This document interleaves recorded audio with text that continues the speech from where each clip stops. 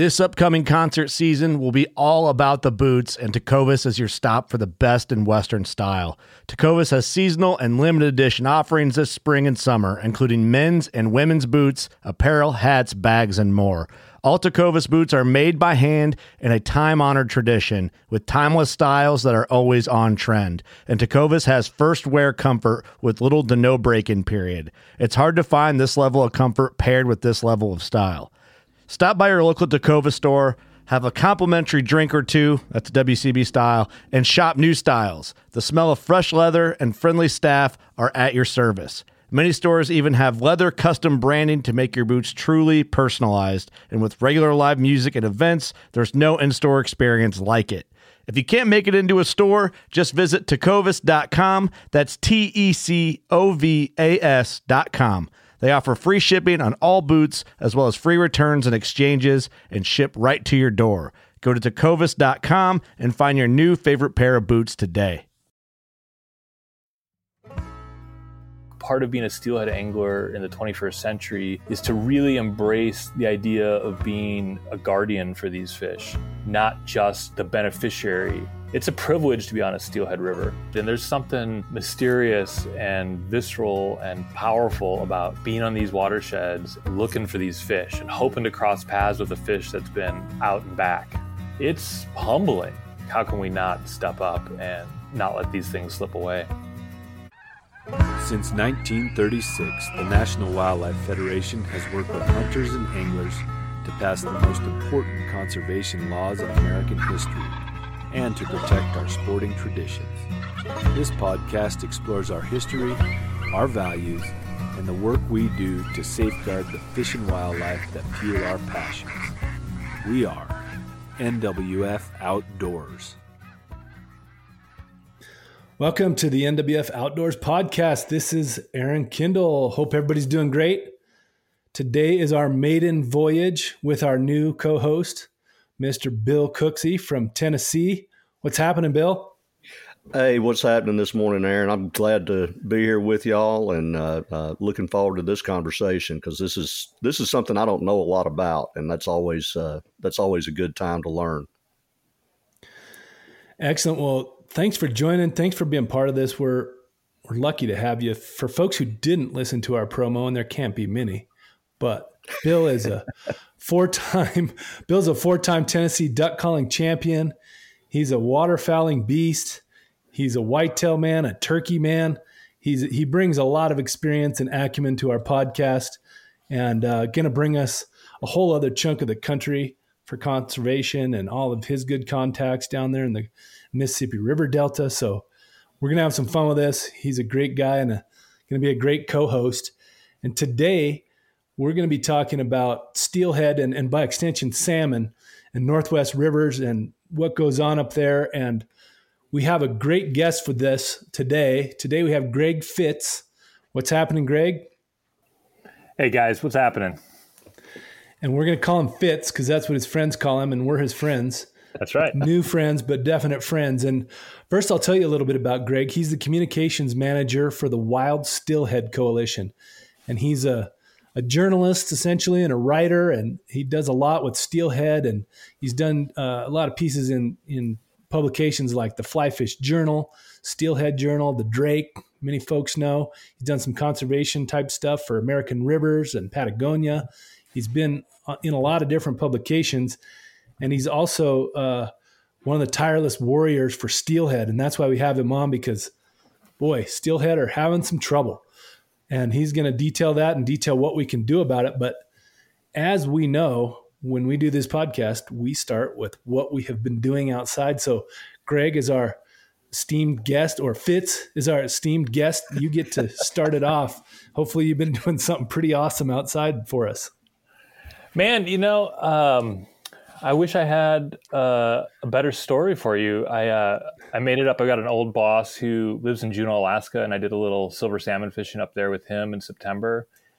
But really, it's kind of been an all hands on deck moment. We launched Wild Steelhead Now or Never at the end of October, and we rolled into a big fundraiser right after that. So it's been a lot of computer time.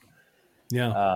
But it's been really busy, and it's been really an incredible response. And so I'm keen to get out here soon, but it's been busy the last couple of weeks.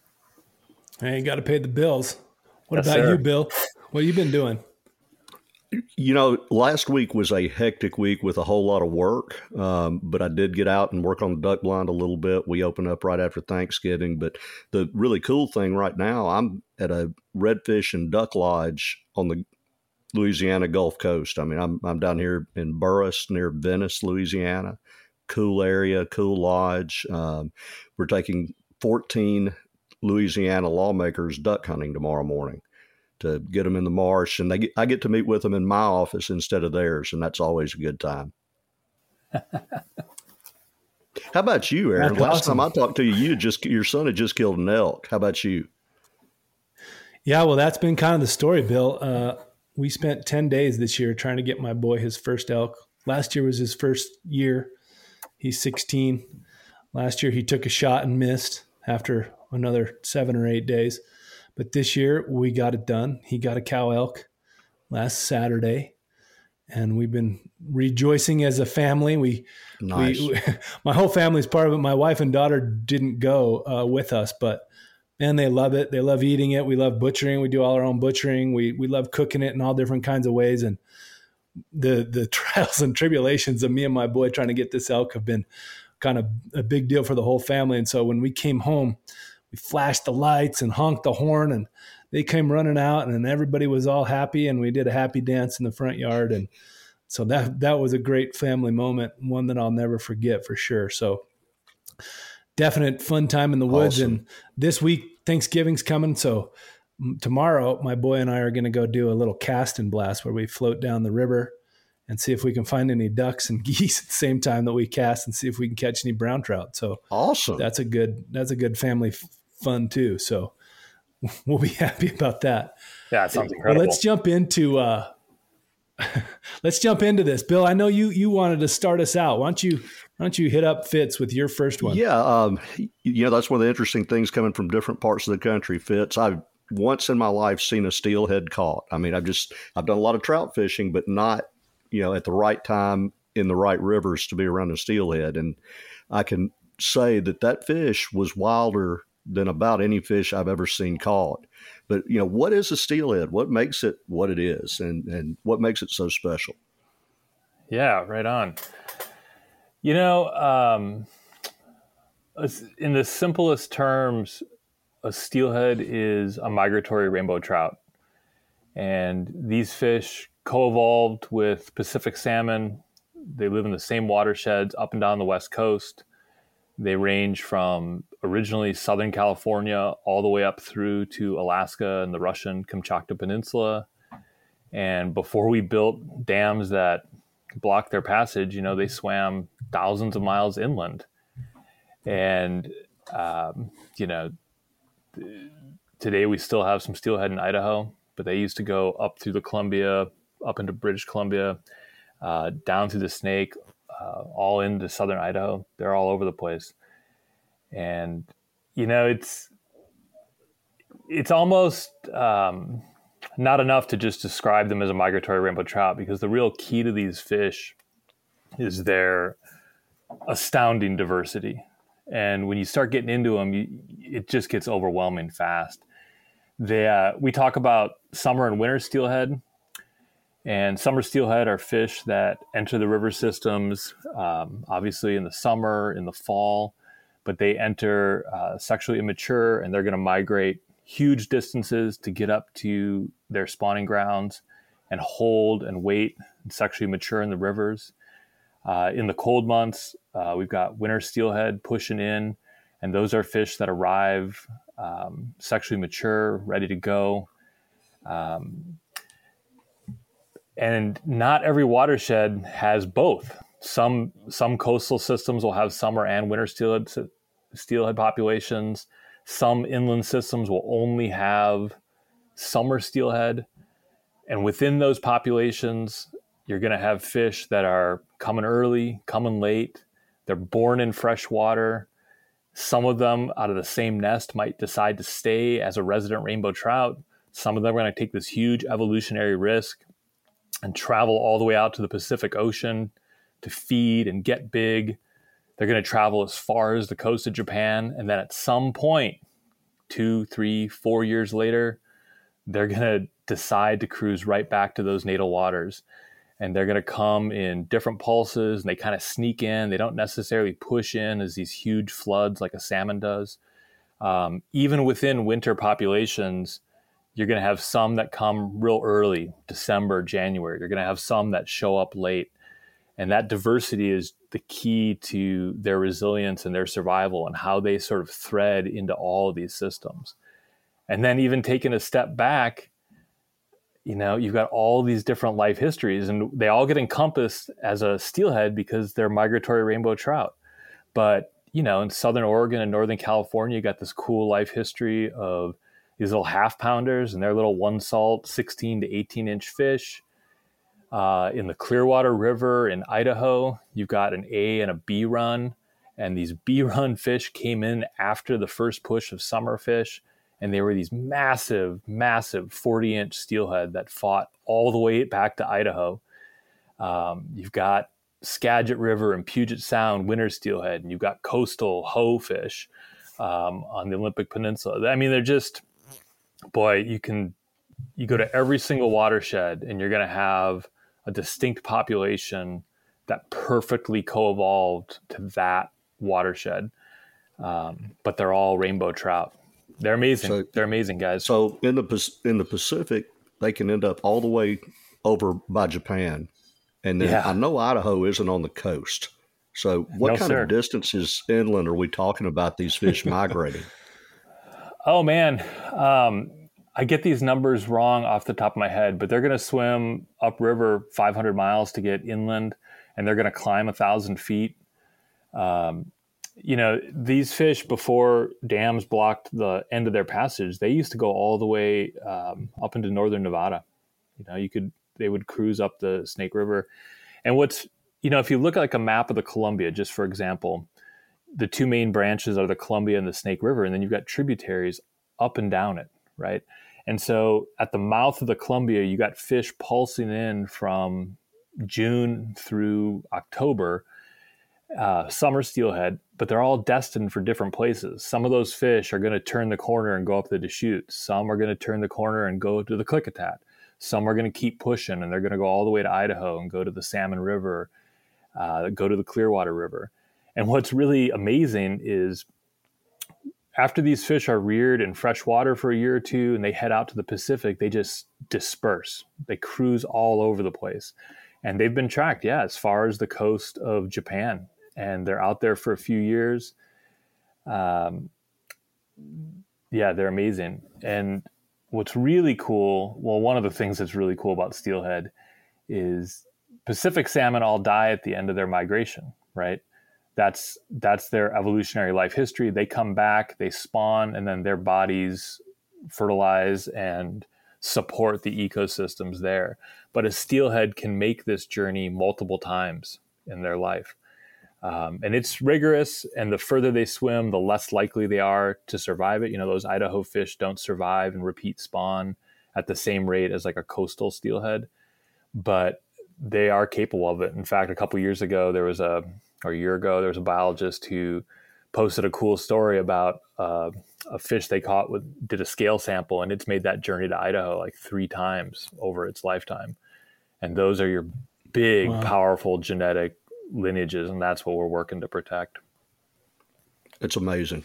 They are amazing. I mean, no doubt. And most of us, we engage with these fish as anglers, right? And they are big, powerful, inspiring sport fish. They're an incredibly aggressive sport fish. They're gonna smash your spoon, smash that swung fly, and they're gonna beat you up. But the more you get into it, the more you realize, God, they're just an amazing ecological function. Well, Greg, that's a good overview. I'm glad you told us that, because I know a little bit about these fish, but I learned something there too. I did not know they could do the trip a few times, so that's pretty cool. It's crucial. That's really super cool.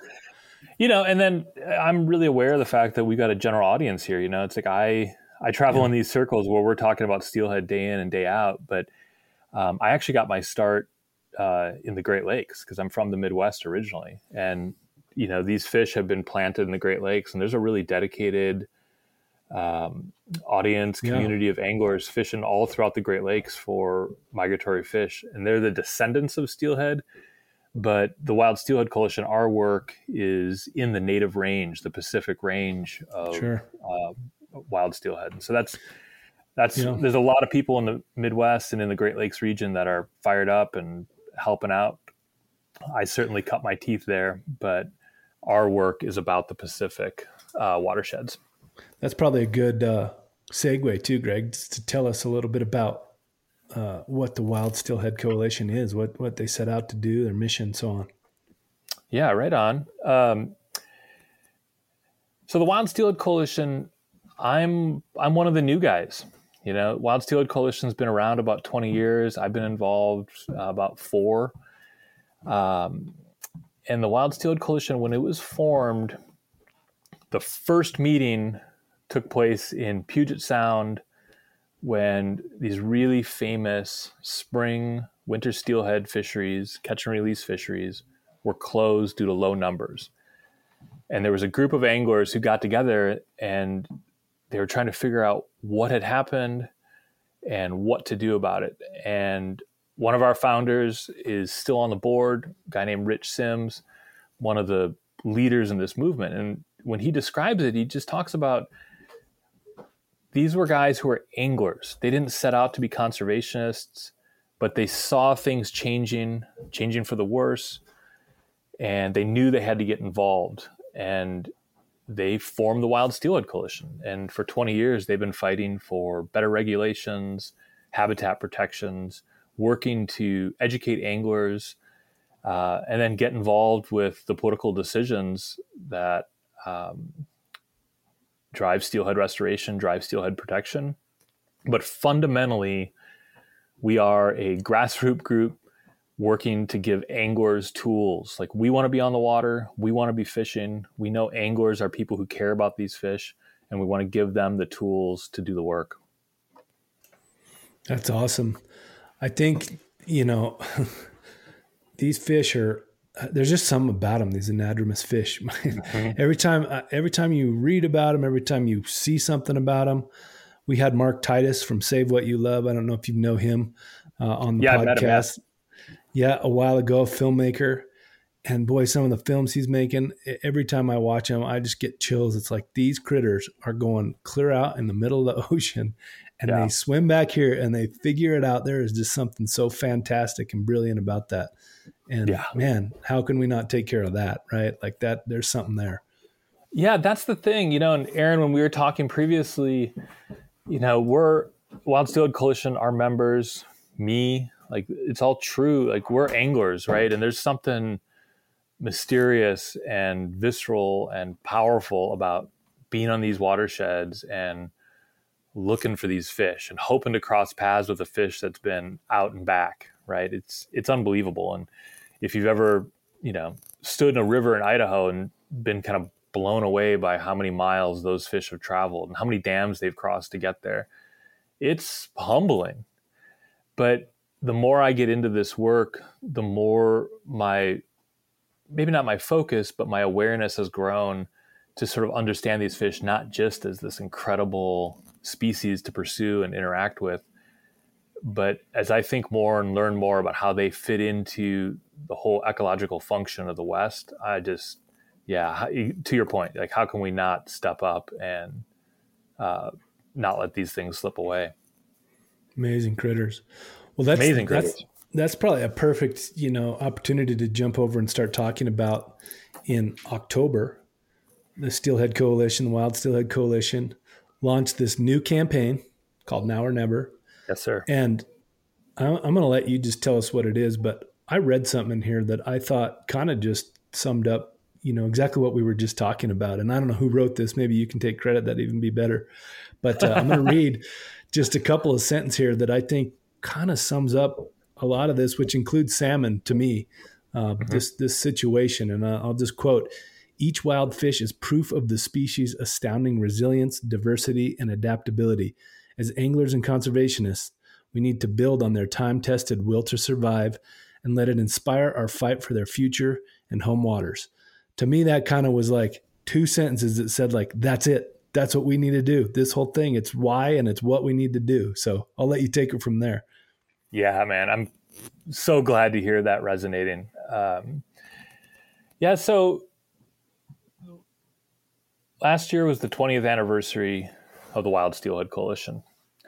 And 10 years ago, we had put out a piece called The State of Steelhead, and it was sort of an update on the conditions. And we wanted to build on that with a big call for what this moment as a steelhead angler and a steelhead conservationist and a steelhead advocate needs to mean, right? And so we came up with this idea of wild steelhead now or never, and it's sort of a reiteration of our work and a recommitment to this fight and in this moment. And it's the first part is this essay on our website, wildsteelheadcoalition.org is the easiest way to find it. You can also connect to it through our Instagram and Facebook channels. But it's a 3-part essay, and the first part is laying out the stakes. The second part is a broad overview of the causes for decline, but also what work has to happen to restore this habitat, restore these fisheries, save these fish. And then the third part is this kind of crucial thing of, if you're a steelhead angler, you have an opportunity and a responsibility to really get in this fight. And in the 21st century, you probably got to be an advocate and a conservationist as much as you are an angler. And the third chapter is really about that rallying cry.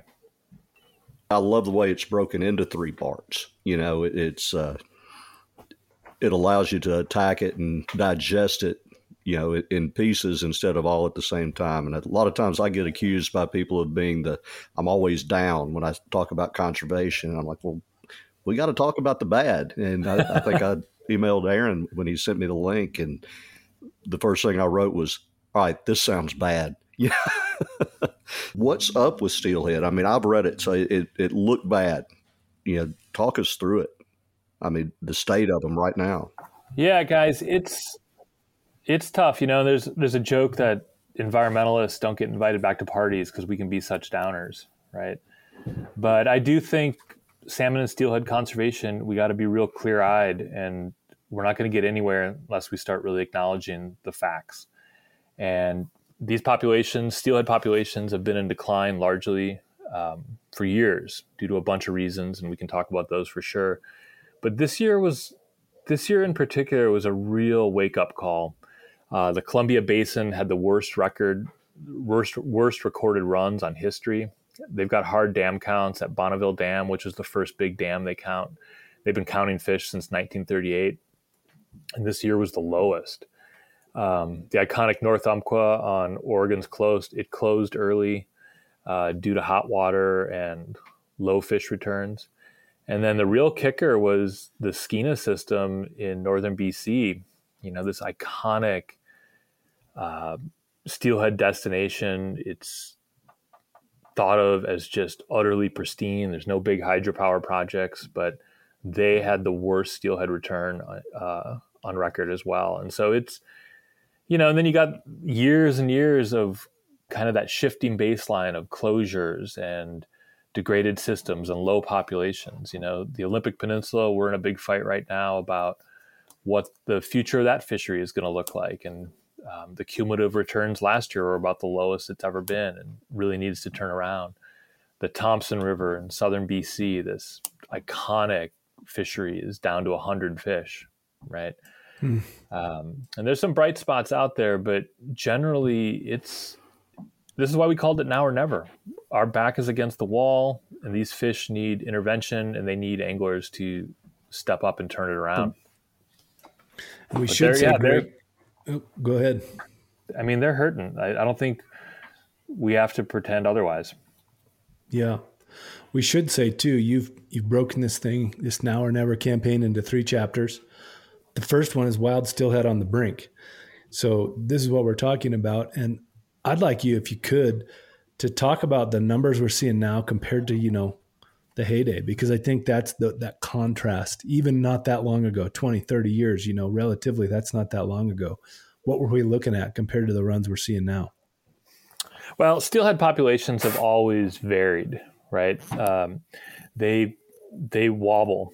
But I mean, God, what are the exact numbers? I don't quite have them in front of me, but this year we were below 100,000 fish returning to the entire Columbia Basin, right? Well below. And this is a river system that used to have millions of fish come back, hundreds of thousands. And even in the last few generations, there were years where, 4 times as many fish were returning, even kind of in recent lifetime. We're at the bottom. We're at the bottom. In river systems like the Skagit River and North Puget Sound, like historically, they think there were probably 100,000 fish returning to that river. And in the last few years, we've kind of ranged between 9 and 4, and as low as 2. 2? Like literal 2, not 200, no, not 2,000. 2,000. Oh, okay. But, the Thompson River, for example, that's a river that we've got less than 100 fish in it right now. A number of years ago, before it closed, it was sort of seeing regular returns of around 5,000 or 6,000, and that was enough to support a fishery. But before then, you'd have 10, 20,000 fish returning every year and using that habitat. It almost sounds like there's not a fishery in a lot of places anymore. I mean, what's the attitude of fishermen? What's happening there? It's tough, Bill. We've lost a lot of fisheries. There's a lot of closed rivers. And there's also a lot of rivers that we've been fishing as they've been declining. And, anglers now are better at catching steelhead than ever before. We've got better equipment, better rain jackets that let us stay out all day. There might be fewer fish in those systems, but we can find them. And so anglers have still been getting feedback for generations. And, Rich Sims talks about this a lot, like even before Puget Sound closed, those guys were catching fish still. And those last few fish, you got more anglers chasing them, more enthusiasm for the experience, more people on the river with better gear and more information than ever before. And they're going to find those fish. And steelhead are aggressive. So if there's 3 fish holding in that run or 30, you could probably still get those 3 fish to move and grab your fly, grab your spoon. Fitz, let's talk about the intersection of, angling, conservation, steelhead fishing. I mean, one of the things you and I discussed prior was just, boy, as bad as it gets, some people still don't want to, engage in conservation that much. And, we both have this feeling of like, we get this awesome resource, this privilege. What's our obligation? What's the minimum kind of operating requirement for folks who go and utilize this resource? And, what are you finding on this campaign? What are you hearing from anglers and seeing out there? The response to the campaign has been really encouraging and really incredible. We've been getting a ton of good feedback and lots of fist bumps and lots of pats on the back and lots of rallying. But I think this is something we face across all outdoor rec, man. It's like I'm a steelhead angler, right? My friends are steelhead anglers. This is what we want to be doing. And that's the inspiring part, right? Is being out on the water. And we forget that if we're going to hang on, if this activity is going to continue, someone has to step up and make the changes that are going to restore these fisheries and protect these fish. And when we were talking at the Wild Steelhead Coalition, like we think it's anglers. We think anglers have a responsibility to really give back and really find a way to speak up and be advocates for these watersheds, because our neighbors don't necessarily know. They don't necessarily care. And I'll say, if you're a carp angler, your favorite thing in the world is fishing for carp. Carp are doing great, right? They thrive in hot, dirty water. They're going to be okay for a long time. But if you love fishing for steelhead and you want to take your kids fishing for steelhead and you want these fish to exist in their home waters and you know how important they are as an angler, you got to step up. And I think anglers for a long time have been really good, and they should be commended for intentionally reducing their harm. We're catch and release anglers now. We mash the barbs down on our hooks. We fish less than we used to. And there's a whole group of anglers who are calling for the closures when they're necessary or demanding the changes that need to get made. But we have to get past this trap of just reducing harm as the baseline keeps shifting. And we have to find a way to do more. We got to become a net positive. And I think that's really how we're going to turn it around.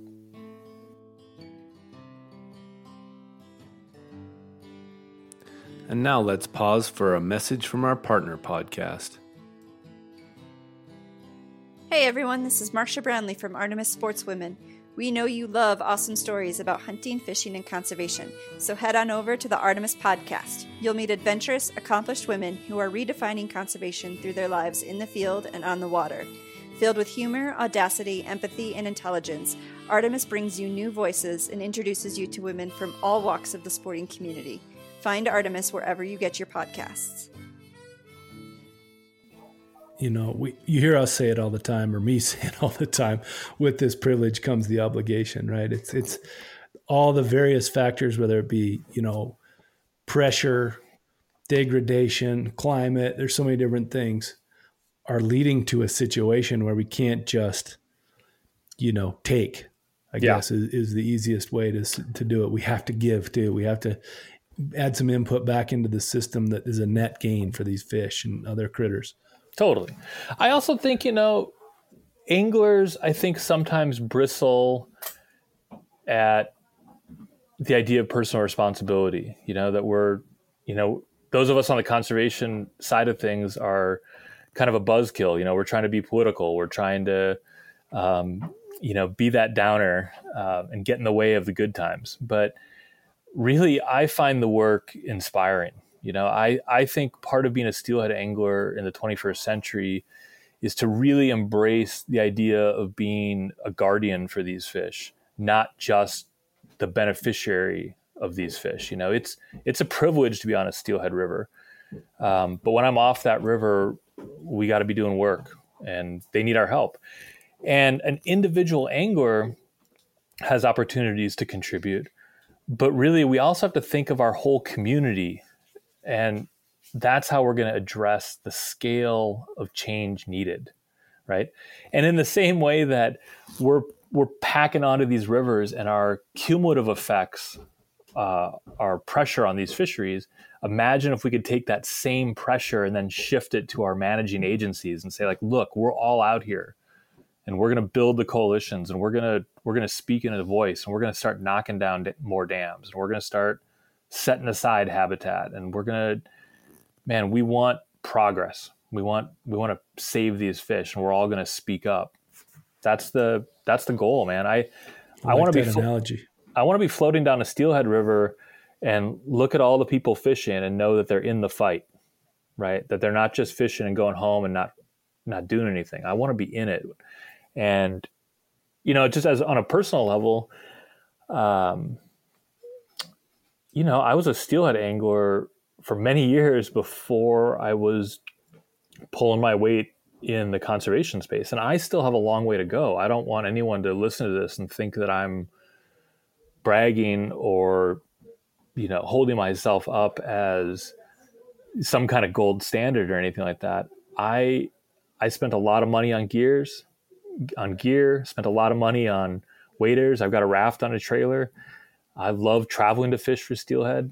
But I realized at some point that I wasn't doing anything on the same scale to give back. And there's something very powerful about, putting some money where my mouth is, contributing to the organizations, knocking down dams, getting my letters written, sending, feedback to management agencies, sending letters to politicians.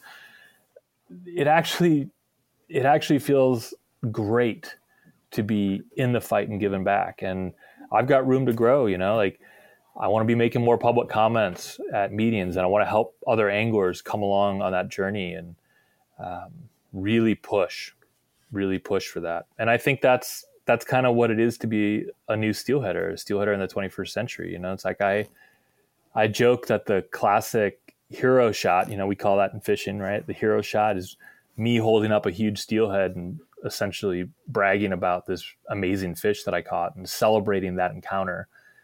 But imagine if the new hero shot was me holding up the letter I'm sending to the Fish and Wildlife Commission, or me showing up at a meeting to provide public comment.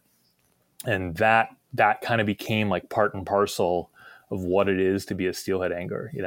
On one hand, you're out there benefiting and soaking up from these incredible experiences and, living on these rivers and chasing these fish. And on the other hand, with just as much intensity and just as much passion and just as much resources, I'm fighting to save them. And that's the way forward. That's what I'm looking for. That's what we're trying to do. I think you hit on something important that, Aaron and I get to work in conservation every day. So sometimes to normal people, it probably sounds like we're getting on them. We get it. You work 40 hours a week. You have family obligations. You have all this stuff going on. But there's so many things, like some of the examples you brought up, that really are easy, fast, and effective. Yeah, there's just room. There's room to do the work. And we got to make the connection. We spend a lot of time tying flies and planning trips, and we find time for all that inspiring work. We find time for the good times. But we got to carve out a little space for that advocacy, that other work, put our money where our mouth is. I think it all adds up, and I need anglers to lean into that work. And, we're talking about steelhead today, but I think this applies to everybody's favorite fisheries. I know the striped bass guys on the East Coast are in the same fight. Atlantic salmon folks have been doing the same work for years, but we got to be there. We got to show up, because we're going to lose these fisheries. We're going to lose these rivers if we don't. And that's too much of a price to pay, Definitely is. Let's slide over to the restoration and recovery piece of Now or Never then, because that's really where we need to go, obviously. Yeah. And I think, chapter 2. And I think, as you mentioned in here, people have known about the habitat, harvest, hatcheries, and hydro. Those are kind of been the things. 4 H's. The plaguing, the 4 H's. But you added heat, which I thought both was important and then poignant this year, because we saw 113 degrees in Portland and we saw 110 degrees in Seattle, like temperatures that I didn't even know that it was even possible to get that kind of heat. I thought 90, 95 degrees in Portland is really hot.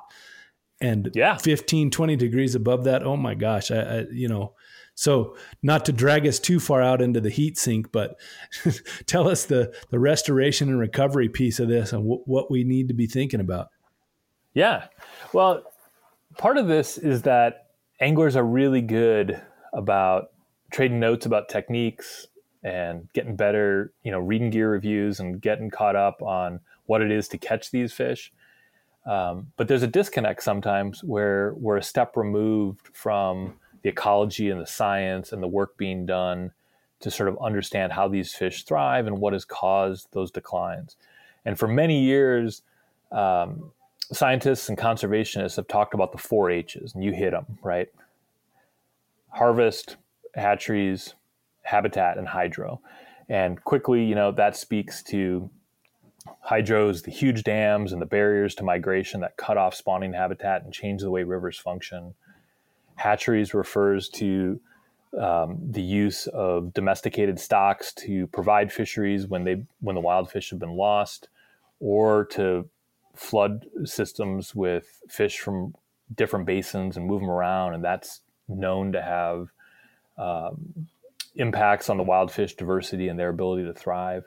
Habitat speaks to all the land use changes that have degraded the ability of rivers to sustain fish populations. And in the Northwest, that's a lot of legacy logging damages, but it's also the channelization and land development where riparian zones have been cut or estuaries have been curtailed to provide more farming land, things like that.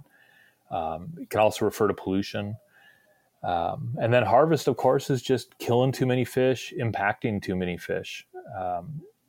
Steelhead were a really important commercial fishery in the first part of the 20th century, and their numbers just got hammered to support canneries. And so that was probably the first big dent we put in their populations before dams and habitat really sealed the deal. But, and then anglers killed fish for years.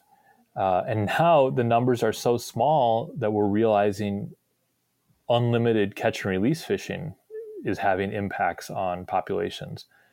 And so harvest is sort of the category of how we interact and take fish out of the system. And so those four things, all salmon and steelhead restoration efforts have been focused on remediating those. We got to kill fewer fish. We have to harm fewer fish so that those that return can spawn. We need to protect the habitat we have. And we have to really spend money and make some major investments to lean into habitat restoration. And we see progress when that happens. With the hatcheries, we got to find ways to really carve out places for wild fish to thrive. We got to protect those unique genetic lineages and let that diversity thrive in those watersheds, because that is the key to resilience. That's the key that lets these fish deal with new extremes and utilize the habitat they have as efficiently as they can. Nothing beats a wild fish. They're the fighters. They're the survivors. And then hydropower, this country has built a ton of dams, and dams block spawning habitat. They change the flow of water. They heat the water up. And wherever we can, we got to be pulling these dams down, especially as infrastructure ages, And on the Elwha River on Washington's Olympic Peninsula, we've seen the biggest dam removal in history, and summer steelhead are bouncing back after being cut off from the ocean for a century. The Klamath dams are coming down. There's lots of small dams coming down in Puget Sound and across the West. And then all eyes are focused on getting the 4 lower Snake River dams yanked out to save Idaho's fish. But is there a lot of pushback on removing those dams? Bill, that's a really interesting question. And the short answer is, yeah, it kind of depends. There's a lot of small defunct dams that aren't providing services anymore. And that's a pretty big unifier to start pulling those things out. The really, really big hydropower dams, undeniably, they've got power benefits and maybe some flood control here and there, depending on the dam. The Snake River dams were built actually to provide barge traffic up and down the Columbia. And so you can imagine the wheat farmers who ship wheat that way, like they're really concerned about how they're going to move that material if those dams go away. But I actually think of dams as a huge unifier in the sport fishing community and the steelhead community, because, anglers, we can be pretty contentious. We'll fight with each other about how we're fishing and who should be fishing. But one thing that brings tribal governments together and conservationists and anglers, we get on the same page with dam removal. And every major dam removal you've seen is a result of communities coming together and saying, no, we're gonna restore this river. We're gonna bring those fish back. We're gonna give them room. And I think dam removal is a huge unifier. And we've got opportunities to do a lot of it. And so we got to really prioritize that. But you asked about heat.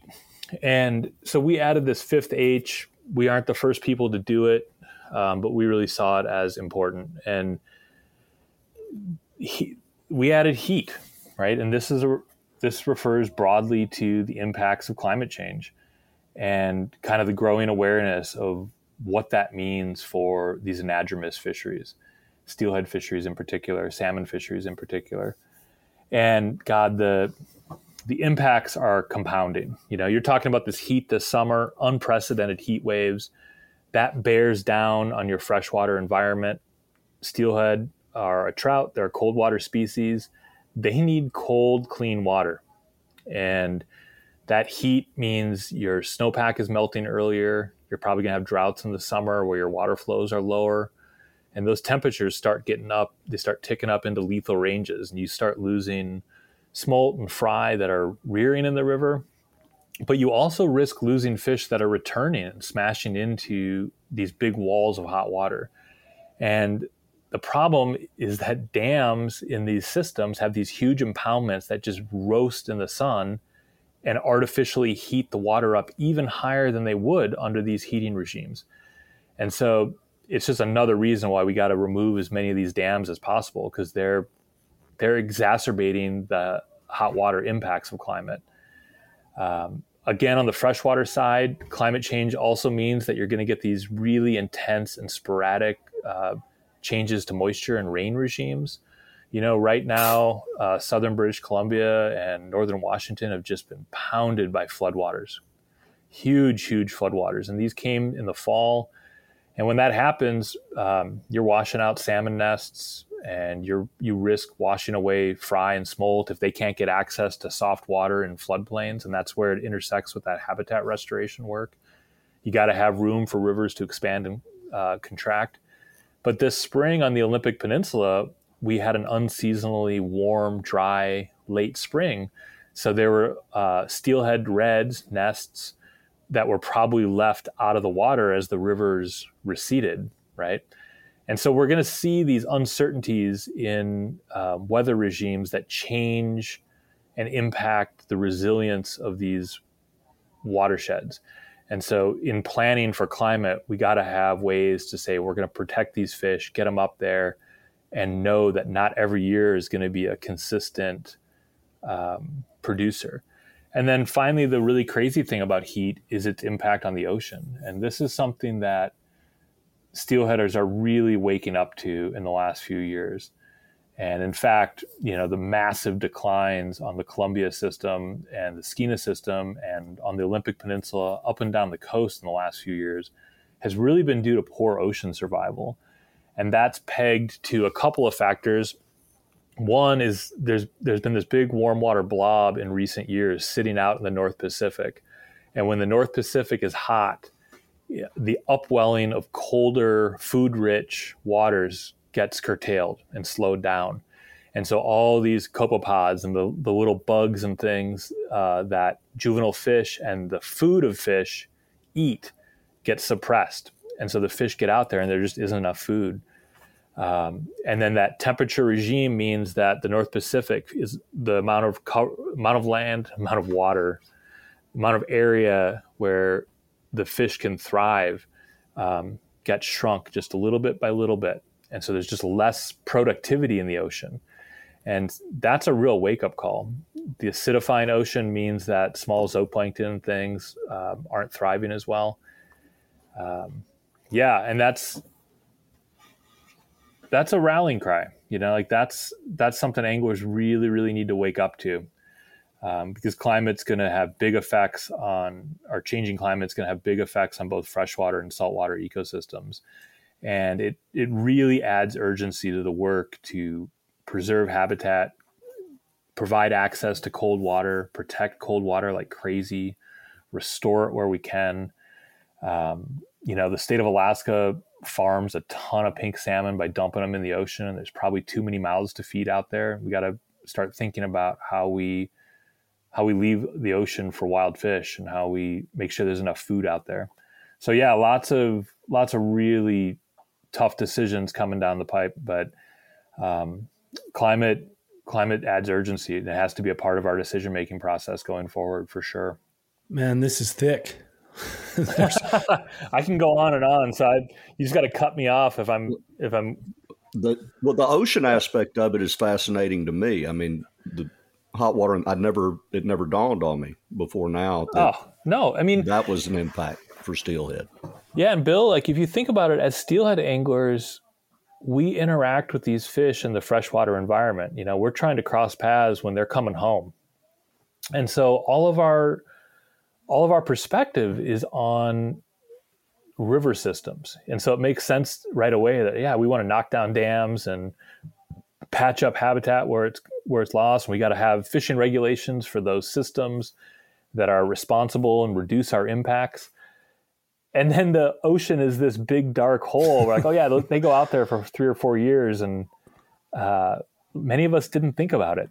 But it's got to be on our radar, and we got to start pushing on policy that is big climate policy for sure, but also fisheries that acknowledge climate. When we have hot conditions in the summer, that's a good time to get people off the water and let the fish rest.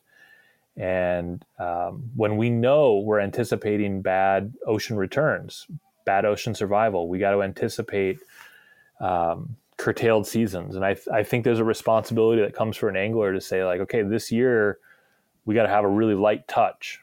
And maybe when we get a good year of returns, that's when we can kind of go after them a little harder. And I think that's going to be part of the rhythm of adapting our fisheries to climate change.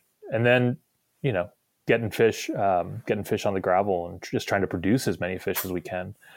I'm glad you're mentioning this, Greg, because one of the things that, we try to do is help convey the climate issue to the sporting community and help them understand what these mean. And, you touched on a few of them, how climate is kind of this big, specter looming over all of these issues that if not are the cause, are the exacerbator of many of these issues. Ocean acidification, breaking down the food web, warmer temperatures in these waters, making it harder, less oxygen, breaking down food chains.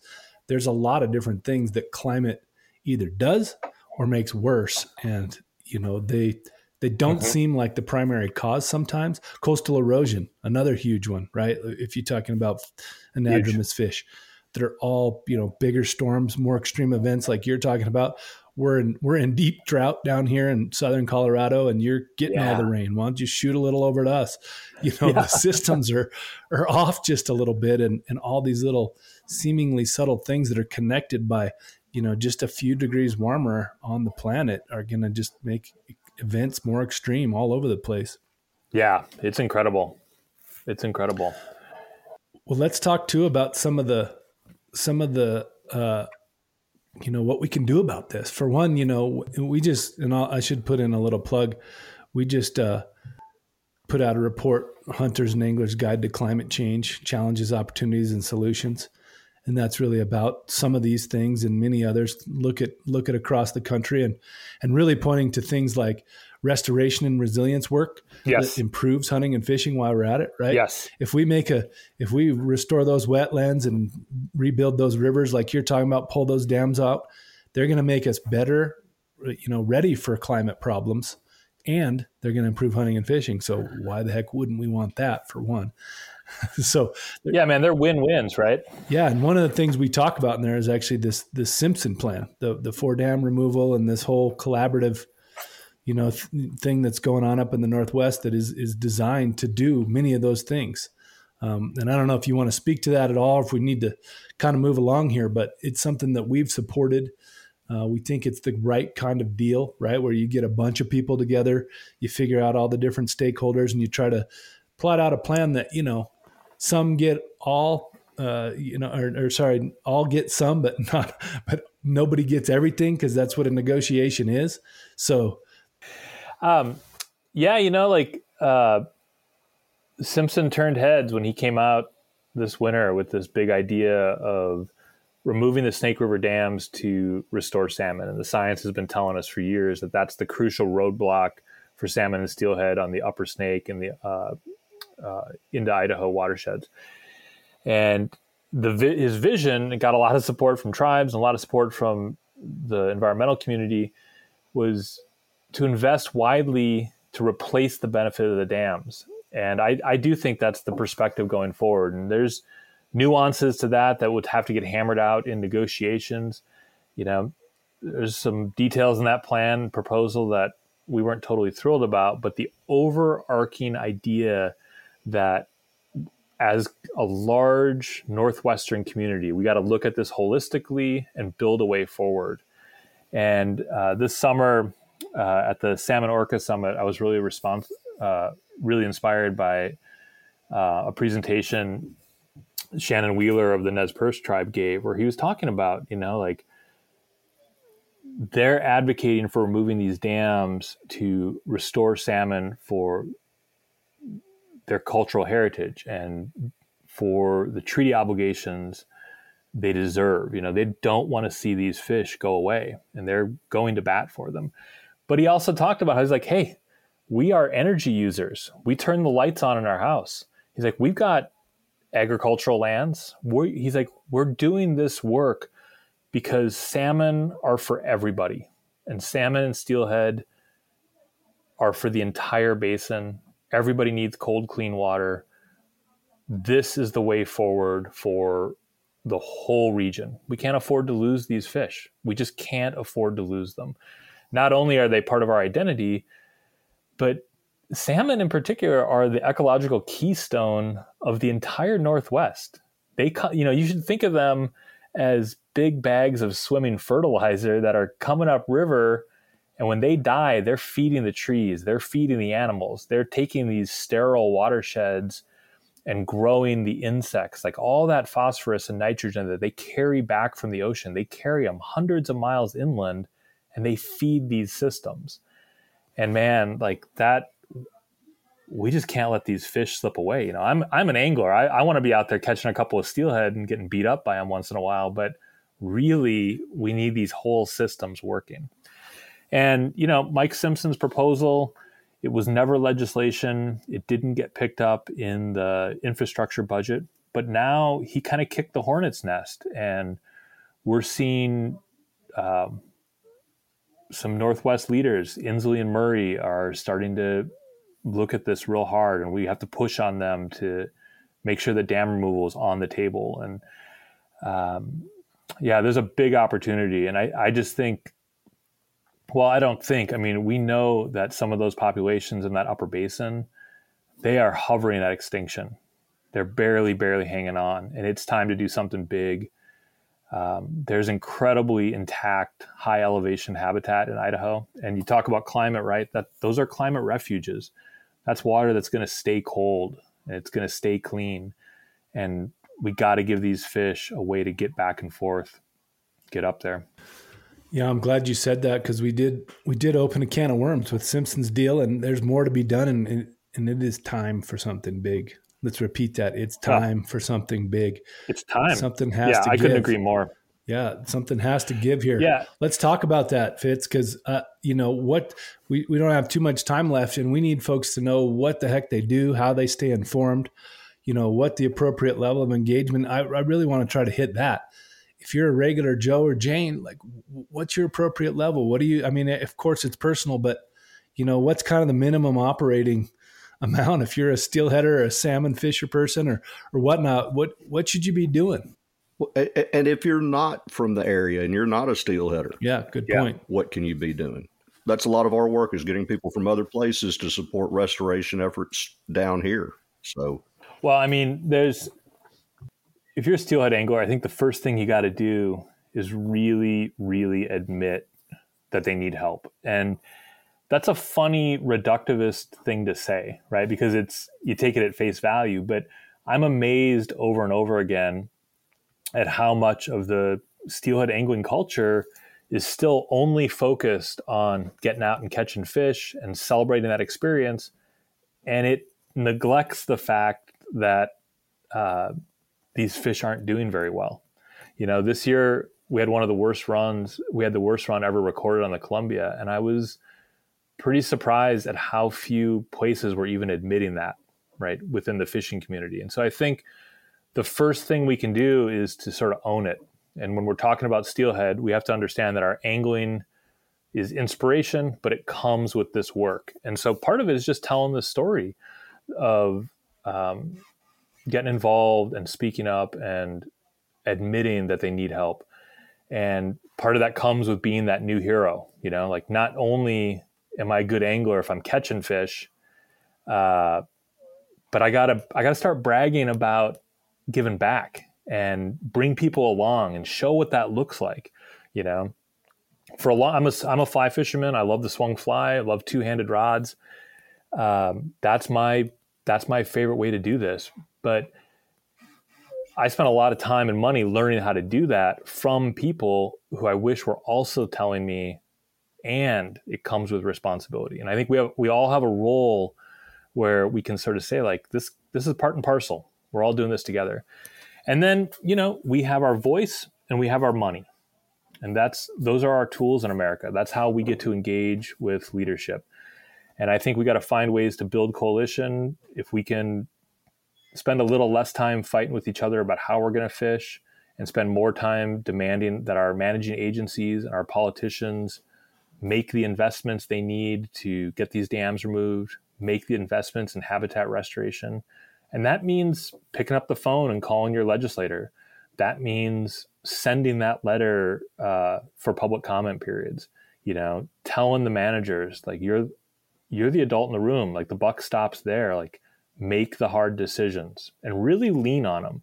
And I would like to see fishing brands that depend on these fisheries speaking up. And I want to see individual anglers speaking up. And then we also have our financial resources. You know, I think to the best of our ability, I want to see anglers making donations and supporting the organizations that are doing this work. You know, like, I can't get a dam removed by myself, but I can help financially support the organizations who are leading that charge. And I don't have the ability to engineer a habitat restoration project, but there are organizations doing that work. And if I'm going to spend hundreds of dollars on fishing trips and gear, like, some of that money I should be sending to these groups that are rebuilding and redoing that work. And I just think it comes part and parcel. And, you know, if I walk into a fly shop and I'm looking for a new spey rod and there's a row of rods on the rack and I know one of those companies is really giving back and I see that, like, that's what I want to support as well. And so I want it to be a virtuous cycle. And I just think every lever has to be pulling in the right direction. And the time has passed for sitting on the sidelines and thinking we're just going to go out and beat up on some fish and have a good time and go home. Every one of us has a role to play. You got that. Oh, and Bill had a great question, just to finish the thought. Bill had a great question about the region. You know, like, steelheading was always this niche thing, but it has exploded in popularity. And I was talking to a friend of mine who's a game warden on the Olympic Peninsula, and he laughs about how many out-of-state guys and how many out-of-state anglers he's checking their licenses. And every year, you know, he's like, oh, these 3 guys from England are here for the week. Oh, here's a group of guys from Japan that are fishing the sole duck. And steelhead is a worldwide phenomenon, you know, and we just did this big fundraising push on Instagram, and man, a ton of the support came from anglers in the Great Lakes, came from anglers in the Southeast who fly out for an annual trip. Good buddy of mine from Minnesota, you know, he's donating and he's putting his money where his mouth is. I think we all have work to do, and we've all got a voice because we're stakeholders in these fisheries. So everyone's welcome, Bill. Everyone's welcome. There's work to do. And those of us who are on the ground fighting for our local rivers, and the guys coming from the people coming from far away to really celebrate these places, there's work to do. Plenty of work to do. And it's our job as professional conservationists to help get the word out like we're doing right now, right? And so... Yeah, man, we need tools, right? Because if you're an angler, you got to know where to put that energy. And you're absolutely right. Absolutely right. Well, with that, wildsteelheadcoalition.org. And if you go in there and you look at /NowOrNever, you'll find this new campaign, but many other resources. And they'll give you, check them out on Instagram and Facebook too. And we'll put that in the show notes. Great. And Greg, if there's any other, links or other things you think folks should take a look at, let me know and I'll get them in there as well. Absolutely. We'll give you a chance to give us a parting shot. I'm going to hit Bill and ask Bill, do you have anything else you want to ask Greg before we let him go? Well, I was going to ask him whether it's bait, gear, or swung fly, but he already answered. For me personally, Yeah, maybe all, huh? yeah, I think it's a great question. I'm a swung fly nerd, man. Like that's the game that got me into this, and that's what I love doing. But a bunch of my friends, really intense, passionate advocates and anglers, they fish every way possible, and the issue is bigger than community. And I'm a fly fisherman, Absolutely. but man, any gear angler, anyone who's on those rivers, like we all got to be on the same page, and that's part of that bigger coalition. It's going to take all of us, man. Well, sweet. I know we're coming up here, guys, and I know I have a hard stop here, but Fitz, thank you so much. Keep fighting the good fight, and we'll keep folks informed. And, anytime you feel like there's something that we ought to know about or get out there in the world, please let us know, and we'll shoot it out through our networks. And let's look for that time when we can get on the river together, or at least sit around a campfire out somewhere in the woods and talk about what we're doing to make this better, because we need all hands on deck. We've talked about this a little in some of these venues and with Mark Titus and others. This is a fight that's got a ways to go if we want to get it done. So get engaged. Totally. And guys, I so appreciate you reaching out and taking the time to talk about this. I can talk about steelhead all day long. And I'll just say, like for years and years, all I wanted to talk about was catching steelhead. And I just think we got to put our shoulder to the work to saving them, and we got to see it side by side. And yeah, like you said, there's a lot of work to do, and there's it can get dark at times for sure, but there's real progress to be made. We still have a chance to get it right, and boy, that should inspire all of us to really lean into this work, because this fight isn't over yet. I love it. That hopeful spirit is sorely needed, and we appreciate that, Fitz. And for Bill and I, thanks for coming. Yes. And we'll get this word out there, and we'll keep talking. Absolutely, guys. Thank you so much. Happy trails, everyone. Take care, guys. Cheers. We are NWF Outdoors.